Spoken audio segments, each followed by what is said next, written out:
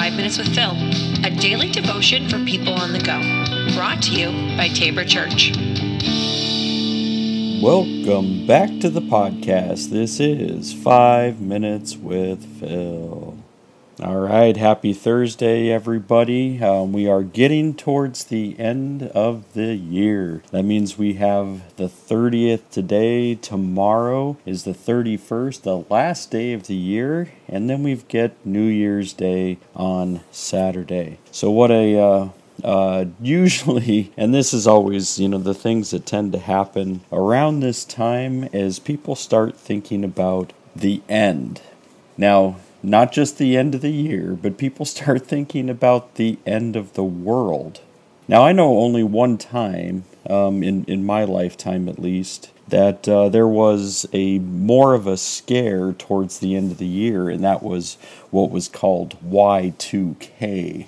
Now, I remember Y2K was similar to the things that happened in the pandemic with the toilet paper and the water and everything kind of being stripped from shelves because it was heard that because the computer systems were going to crash in Y2K and that the banking system and everything that was electronic would be thrown into chaos and disorder.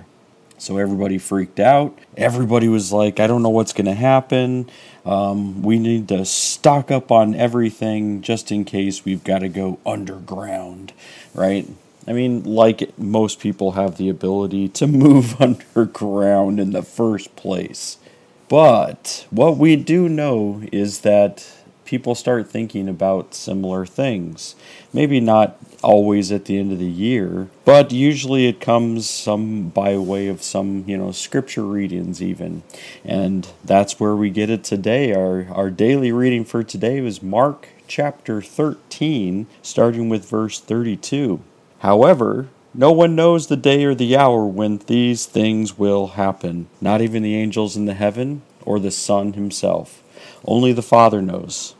And since you don't know when the time will come, be on guard and stay alert. The coming of the Son of Man will be illustrated by a story of a man going on a long trip. When he left home, he gave each of his slaves instructions about the work they were to do, and he told the gatekeeper to watch for his return.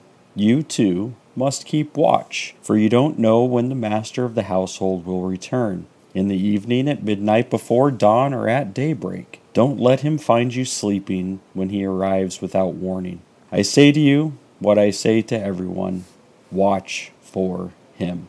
So that's our reading for today, and so you can consider what it means to start thinking about the end. And I always, I think it comes from J.R.R. Tolkien. There's this whole thing called Middle Earth, and that's not necessarily a concept just from J.R.R. Tolkien, but he uses this concept in like Lord of the Rings. It's all Middle Earth stuff, and I think C.S. Lewis talked about us being kind of stuck in the middle. We weren't at the beginning and we weren't at the end, so everybody kind of is in the middle.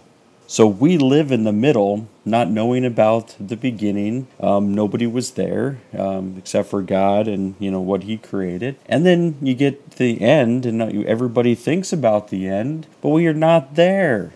And so why do we spend so much of our time living considering what the end looks like when we need to be spending more time thinking about what today looks like, even what we're trying to make tomorrow look like? And I think as Jesus is trying to be able to say, here in Mark chapter 13, no one knows the day or the hour. And this is reinforced. We need to reinforce this when somebody's like, the end is coming and this is what's going to happen. Just shut up. You don't know. Jesus didn't even know as a human being. He knew as God, right? But he was saying this is why the Father knows. Why are we trying to rush these things? Why are we trying to be wrapped up in all of this? Why? Because ultimately this is the real big thing. It gets news. People want it. They perk their ears up. They listen to it. People report on all of these quacks that are out there trying to put dates on things. And even though most of the time people are dismissing them, they still make the news. They still become a story when they shouldn't be a story at all. Jesus says, don't worry, right? Don't worry about this, but he gives that illustration. The coming of the Son of Man will be illustrated, right? As story of a man going on a long trip. So it means Jesus is away right now. And Jesus is going to come back. It says he's on a trip. Jesus is going to come back, but what are we going to do in the meantime? Are we going to sit here and just worry about when this man is going to return, or are we still given a charge on the things that we need to do? We can keep watch without being that's the only thing that we do.